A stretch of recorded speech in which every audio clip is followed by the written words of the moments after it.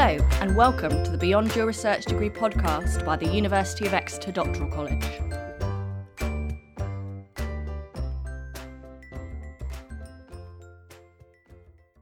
Hello and welcome to the latest episode of Beyond Your Research Degree. I'm Kelly Priest and today I'll be talking to Dr. Celia Butler, who is currently Senior Applications Engineer at Synopsys, having graduated with her PhD in Physics in 2012. Celia, are you happy to introduce yourself? Okay, hello, my name's Celia Butler, and I did my PhD in microwave metamaterials in the electromagnetic materials group at the University of Exeter, which is part of the physics department, or it was at the time. Now I work for Synopsys. I'm a senior applications engineer with the Simpleware support team. And what I do is I provide support for a software package that allows you to take 3D image data, like scans from MRI or CT, and turn it into a computer model. And you can do all sorts of things with that computer model, from 3D printing to finite element analysis, all the way through to just simple visualizations to learn something about that data that you're inspecting. Amazing. So can you tell me a little bit about the transition from doing your research degree into the current role? Did you have any, were there any jobs that you took in between, or was it a straight move? Yes, so when I left my PhD, I actually went into a job which sort of spanned the gap between academia and industry. So officially it was a postdoc role, but I was actually more of a research and development engineer with a pre-spin out company. So it was still part of the university, and it took on a role where kind of like a technical consultancy, so like an R&D consultancy role. My specific area was to look at improving radio frequency identification tagging, so RFID tagging. It's now quite popular. You see it all over the place in tags in closed shops. RFID tags are embedded into shoes when you buy them, all sorts of things.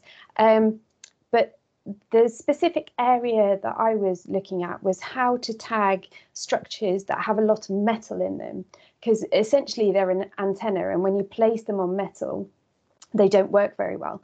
And I was looking at tagging RFID circuit boards.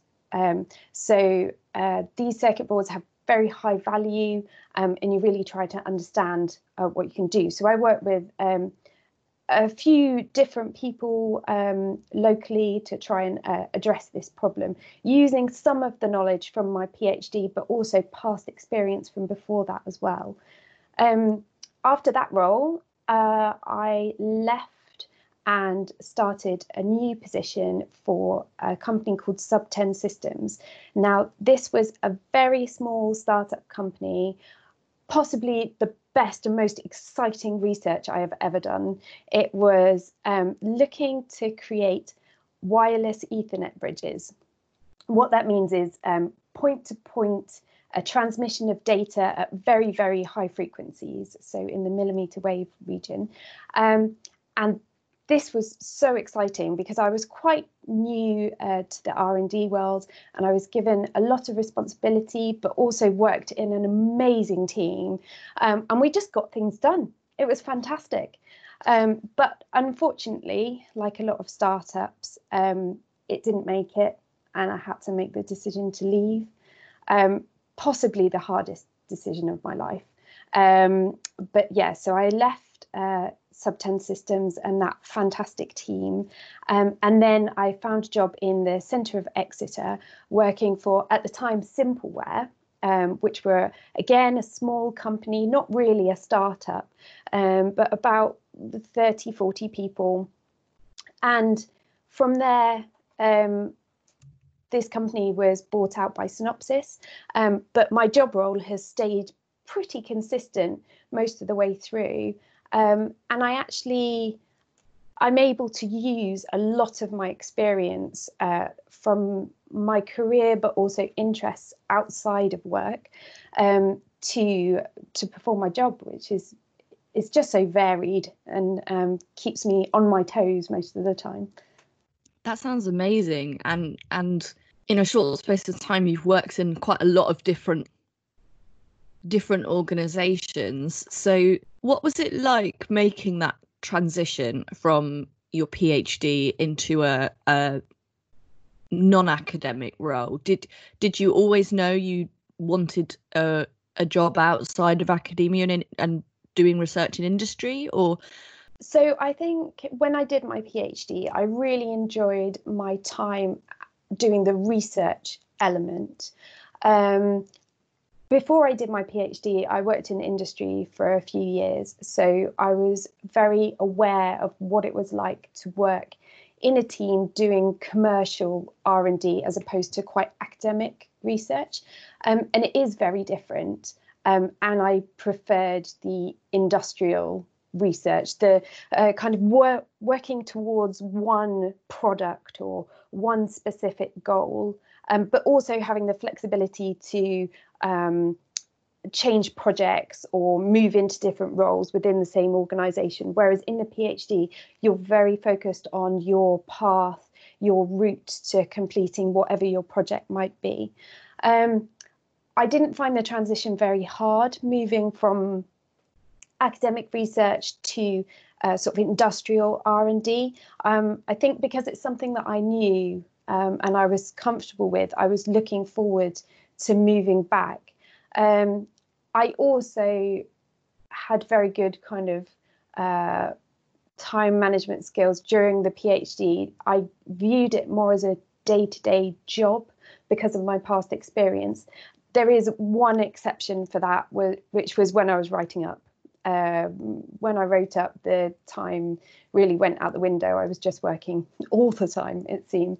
But after that, I was really able to relax into that role, to work with lots and lots of different people, and to really focus on a product, which is what we were aiming for. So yeah, that worked really well for me. So yeah, can you say a little bit more about what it is about doing R&D work in industry that you prefer to academia? Is it something to do with the pace? Is it the pace of it, or is it the kind of clearer sense of product and impact? So I think industrial R&D has a clear focus, a clear aim, but people work slightly differently in my experience in commercial R&D compared to academic R&D or academic research. In academic research, you are striving to understand every single little part of whatever your problem or area might be. In commercial R&D, although you need to understand what's going on, there's a limit to how much depth you need to go into. You need to be able to solve the problem, but you are working towards a different goal. And that goal will come to an end and it will change. There will be a second level, another stage, or something that you are building on. You need to understand this area, make a decision, produce a product, whatever that might be, and then you move on. It's also quite normal to have multiple projects going on at the same time. And for me, I need that that ability to be able to switch between projects to keep me fully invested and sort of just enjoying what I do. I need lots of little things to dip in and out of just to keep me entertained, I guess. Yes, I absolutely know that feeling. So you said about the time management skills that you developed during your PhD and how important they are to what you do now. And certainly if you're working on lots of different projects, I can really see that. What other skills and experiences have you taken from your PhD that have really helped you with an R&D role in industry? I think the biggest thing that I learnt during the PhD, as opposed to other roles that I've been in before, was to be able to take a big project and be able to divide it up into small chunks that seem more manageable. Because I think when you start the PhD, it can be a little bit overwhelming because you've got this 3-4 years plus, and you've got to produce something at the end of it, but you're not really sure what that is. So to be able to take that huge idea, chop it up, and then manage yourself to be able to achieve whatever that might be, is really important. And then the other thing, the sort of skills that I learned, I did a course on how to read. It sounds ridiculous, but how to speed read, how to take academic papers and top and tail, and that's been really useful in other projects that I've done. Because in industrial research, you haven't got loads of time to do a full literature review on most projects. You need to extract the information that you need, put it together, and then use it in whatever form that might be. The other thing that I think was really important is how to present robustly. So I've never really had a problem with the actual presenting side of things, but the questioning was something that was sort of really drilled into me during my PhD, that you need to know your subject well enough, you need to have done your research to be able to answer questions robustly, and kind of stand up to someone standing up and saying, oh, I'm not sure about this, tell me more, or I don't believe that, what's your evidence for it? And to be able to stand there and defend the research that you've done and to present a reasoned argument. And I think that was probably the biggest thing to take away. Yeah, so really it's project management, it's ability to read and synthesize information, and presenting. Yes, it's those kind of softer skills. I mean, obviously, I learned a lot of physics in my actual PhD, but I wouldn't say that I've applied much of that in my other roles. It's more been those kind of softer skills that have been the most useful. Yeah, and I think that's always what's really interesting about looking at careers beyond academia, because I think we get really entrenched in this idea that I need to be looking at something that's very specific to the very niche topic area I've been working in, whereas actually when people are going to work in industry, they're more using, perhaps they're working in their general subject area in some shape or form, but it's those soft skills that become even more important because they're the ones that are transferable. Absolutely, and I can give you an example of that. So one of the first things that I did when I joined Simpleware, as it was then, now Synopsys, was I had a web meeting with someone who was using the software, and they were doing knee replacement. Now, my PhD is in microwave metamaterials, looking at electromagnetic sort of interaction with materials. It has nothing to do with knees. So very quickly, I had to understand the different parts of the knee, what the bones are called, some of the key muscles or tendons. I had to understand how you perform a knee replacement, so that I was roughly on the same level, so that we could talk in similar terms, because there are terms that are specific to different industries. So I had to come up to speed very fast on all of that, and then understand how this particular customer wanted to use the software, and what the challenges were that they were facing. And then I had to take all of that, present it back to them in a web meeting in under an hour.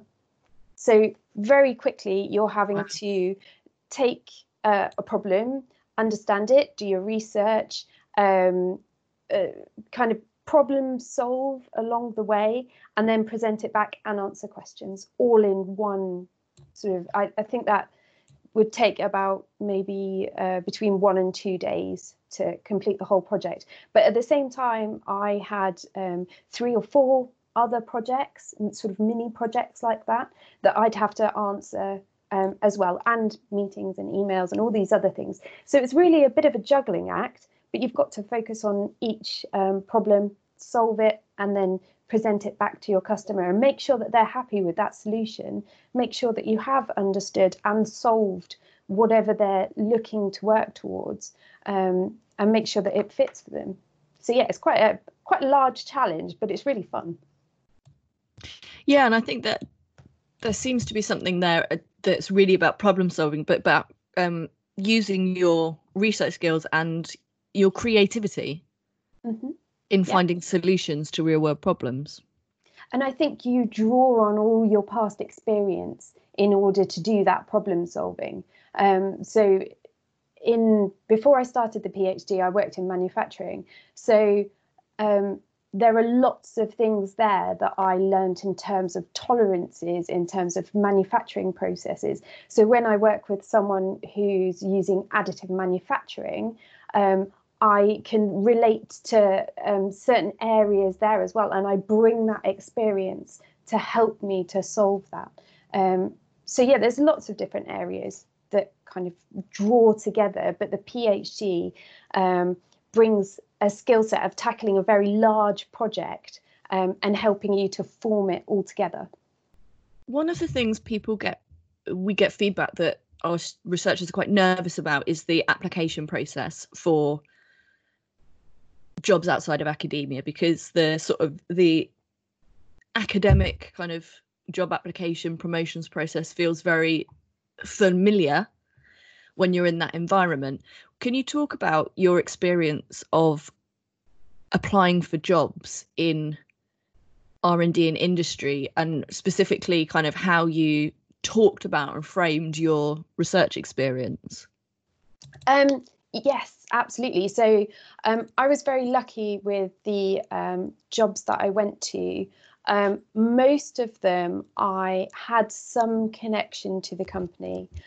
Throughout my working career, I seem to have fallen into jobs rather than applied through the formal process. So I would definitely say to any PhD students, create a network and tell people that you're looking for a job.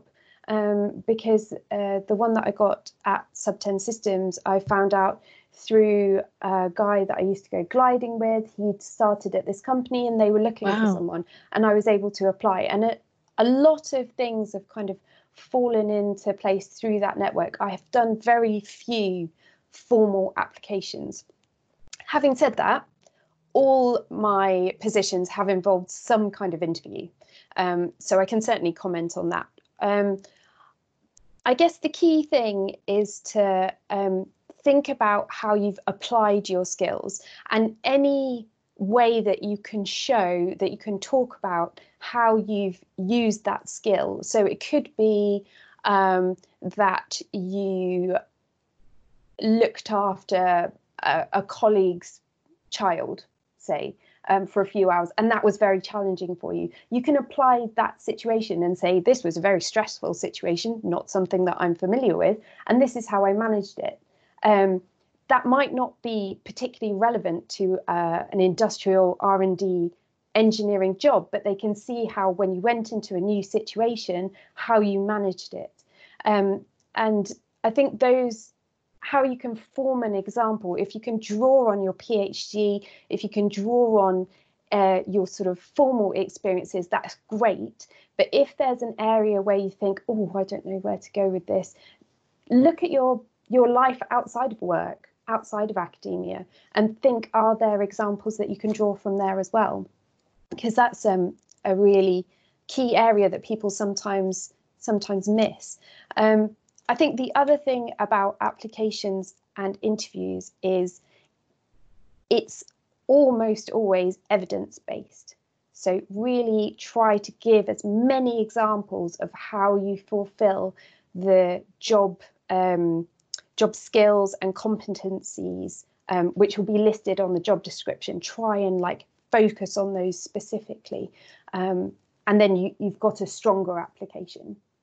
Are there particular things that you did? So you talked about kind of the importance of forming those examples, and those examples not having to be really specific to the role or the industry that you're working in. Are there things that you did throughout your PhD that weren't necessarily kind of just about the doing the research and writing the thesis, that have been really useful to you as examples in job applications and interviews?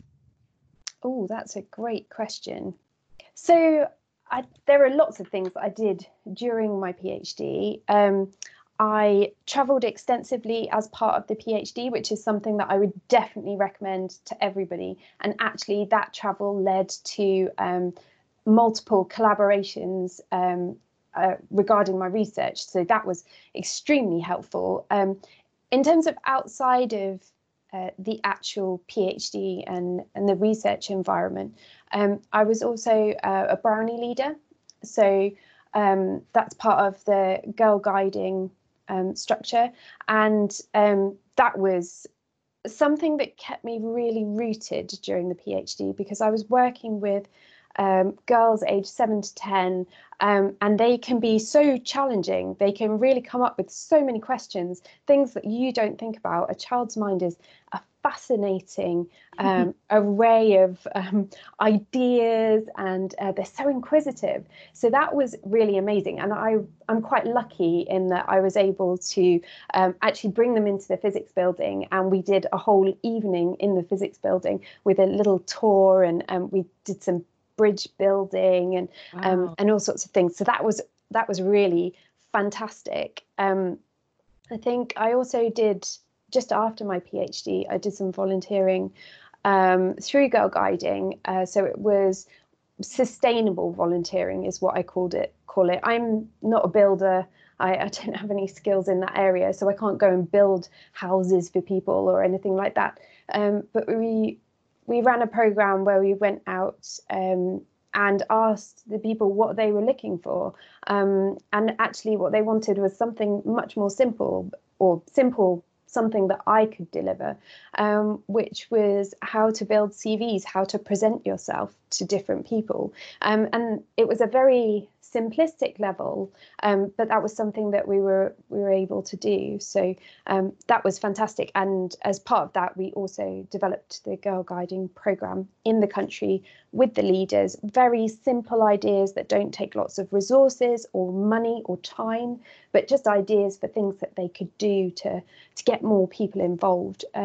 So that's something that I often talk about in interviews, because it's something that also changed me as a person to understand that I finished my PhD, but actually I have a lot of skills that are useful to other people, and I can teach them in an informal way about the world around them and how it works. And I never really appreciated that before I went away.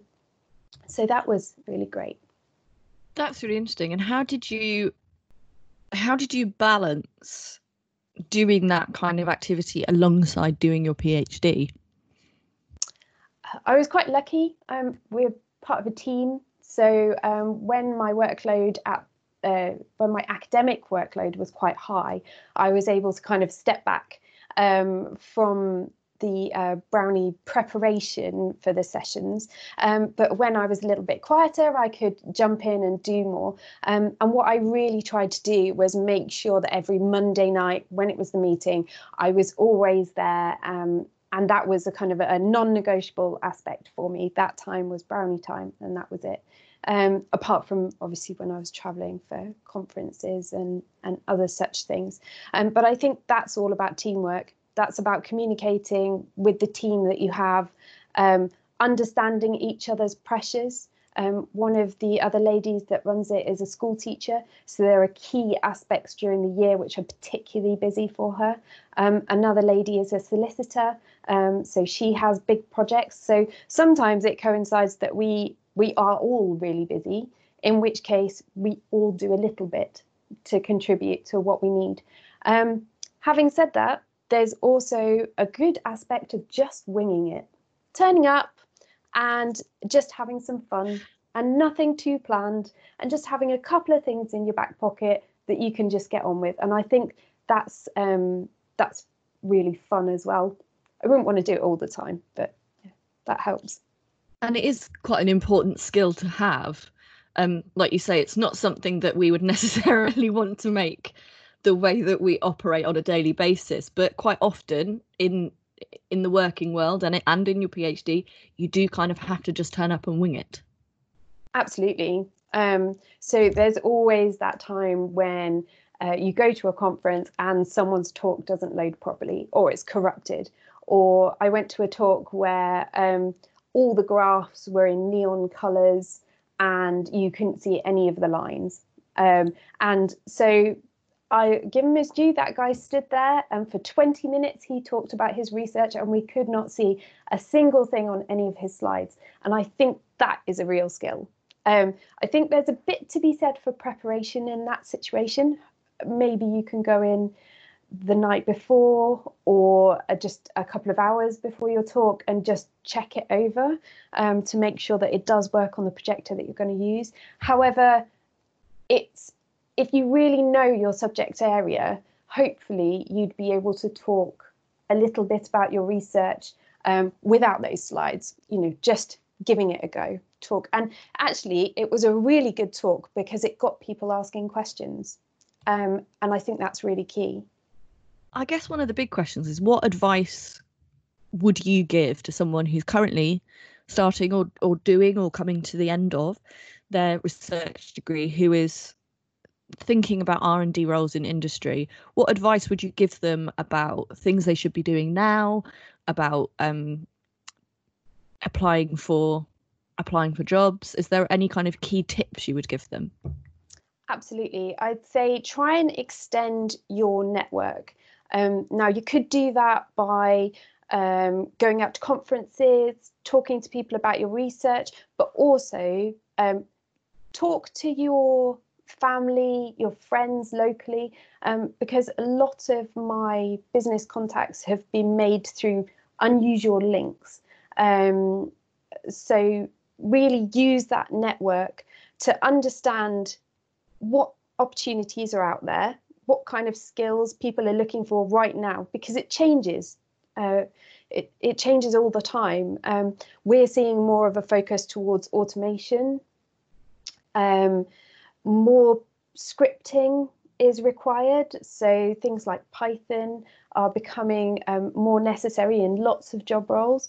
And I would say focus on that to kind of understand what areas you might want to go into and what kind of skills they're looking for. And then you can focus on sort of fulfilling those before you get there, but also using those contacts to understand, actually, is there an opportunity that I'd be perfect for? And actually, I can look to apply, and say to them, look, it's conditional. I want to finish my PhD and then start, or something like that. There are lots of opportunities out there, and you just need to be a bit flexible in looking for them, how you find them. And I think people often overlook that, thinking that they have to apply through a formal route. And there will be a formal route, but it's how you find those opportunities that I'm saying can be less orthodox. Yeah, I think that's really key, and it seems to have been a key theme in your career so far, actually, the importance of networking and making connections to actually creating those opportunities.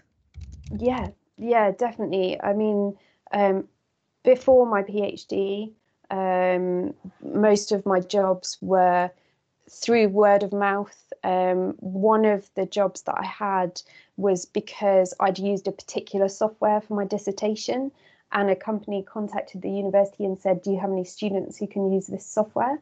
Any graduates who might be looking for a job? So that was another way that I got an opportunity there as well. So there are lots of ways. And talk to your supervisor about what you're looking for. Maybe they have someone who's sponsoring PhDs in another area that maybe you're not aware of, and they're looking for people. So that can be a huge help as well. Yeah, that's really brilliant. Is there anything that you wish that you had done whilst you were still a PhD student that you think would have benefited your career so far? I don't think there's any opportunities that I missed. I think probably I should have spent some time learning how to code properly. That would have been really useful in my career. Now I've picked up bits along the way, but I have to say I'm not superb coder. I think that's a key area. But in terms of conferences, in terms of experience, I was always quite cheeky. So I'd always ask if I wanted to go to a conference, if I saw it was somewhere amazing, then I'd just ask and we'd see if there was budget, and I'd make sure that I had something new to present when I went to my supervisor to say, I want to go to this conference. And most of the time we made it happen. So be cheeky, just go for it. Yeah, it's the benefit of being proactive and also just accepting that, if you ask, they might say no, they might say yes. Exactly. My mum always used to say, if you don't ask, you don't get. And that I think is very true. So a couple of examples on that specifically. Before I started my PhD, I did a placement with Kinetic, and there was a project that we were working on, which was on a warship that was in for refit. And I've never been on an aircraft carrier, and I thought I'd really like to go. So I went over to the guy who was running the project and I said, I'd really like to go. And he said, oh, well, I don't know. And then I ended up being down there for 2 weeks, and it was absolutely fantastic. And in another example, in my current job, I was working on a project, and one of the surgeons said to me, you should come down and see surgery. And I said, oh, okay. So I asked my boss, and he said, well, yes, I guess so. And so I went down and I saw a knee replacement and a hip revision. And I've never seen anything like that. It's brutal and it's fascinating. And I had no idea how I was going to react, whether I was going to faint on the floor or be engrossed in it. Turns out that I didn't faint on the floor. Fantastic.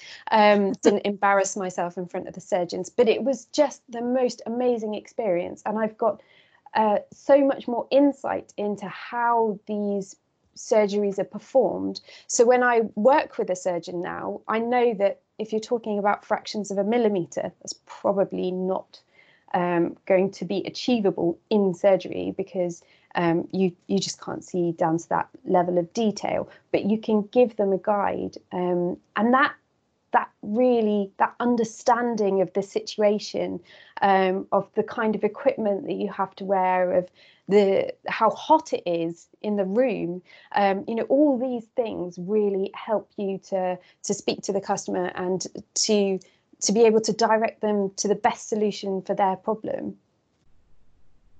What do you love most about your job? Oh, just working with loads of different people, all the different industries. So I've got a project at the moment where I'm working on trying to automate a learning process to find defects in additively manufactured parts. So that's one project. We're also working on automated learning to build models of hearts and knees and hips for things like pacemaker design or stent placement. So just working with that huge range of industries and everything in between just really allows me to keep my brain active and learning lots of new different things. But like I've said, applying those skills that I've learned through the experience that I've had before to be able to come up with innovative solutions that don't only solve, sort of minor problems, but they're really addressing critical problems like defects in aircraft wings, or my mum's knee replacement. She could have a personalized knee replacement rather than one that was probably a bit too small or a bit too big, but she was somewhere in the middle. And I think helping to address those problems gives you a real warm glow feeling inside. Thank you so much to Celia for taking the time to talk to me and giving some really interesting insights on kind of R&D roles, but also the hidden job market. And that's it for this episode. Join us next time when we'll be talking to another researcher about their career beyond their research degree.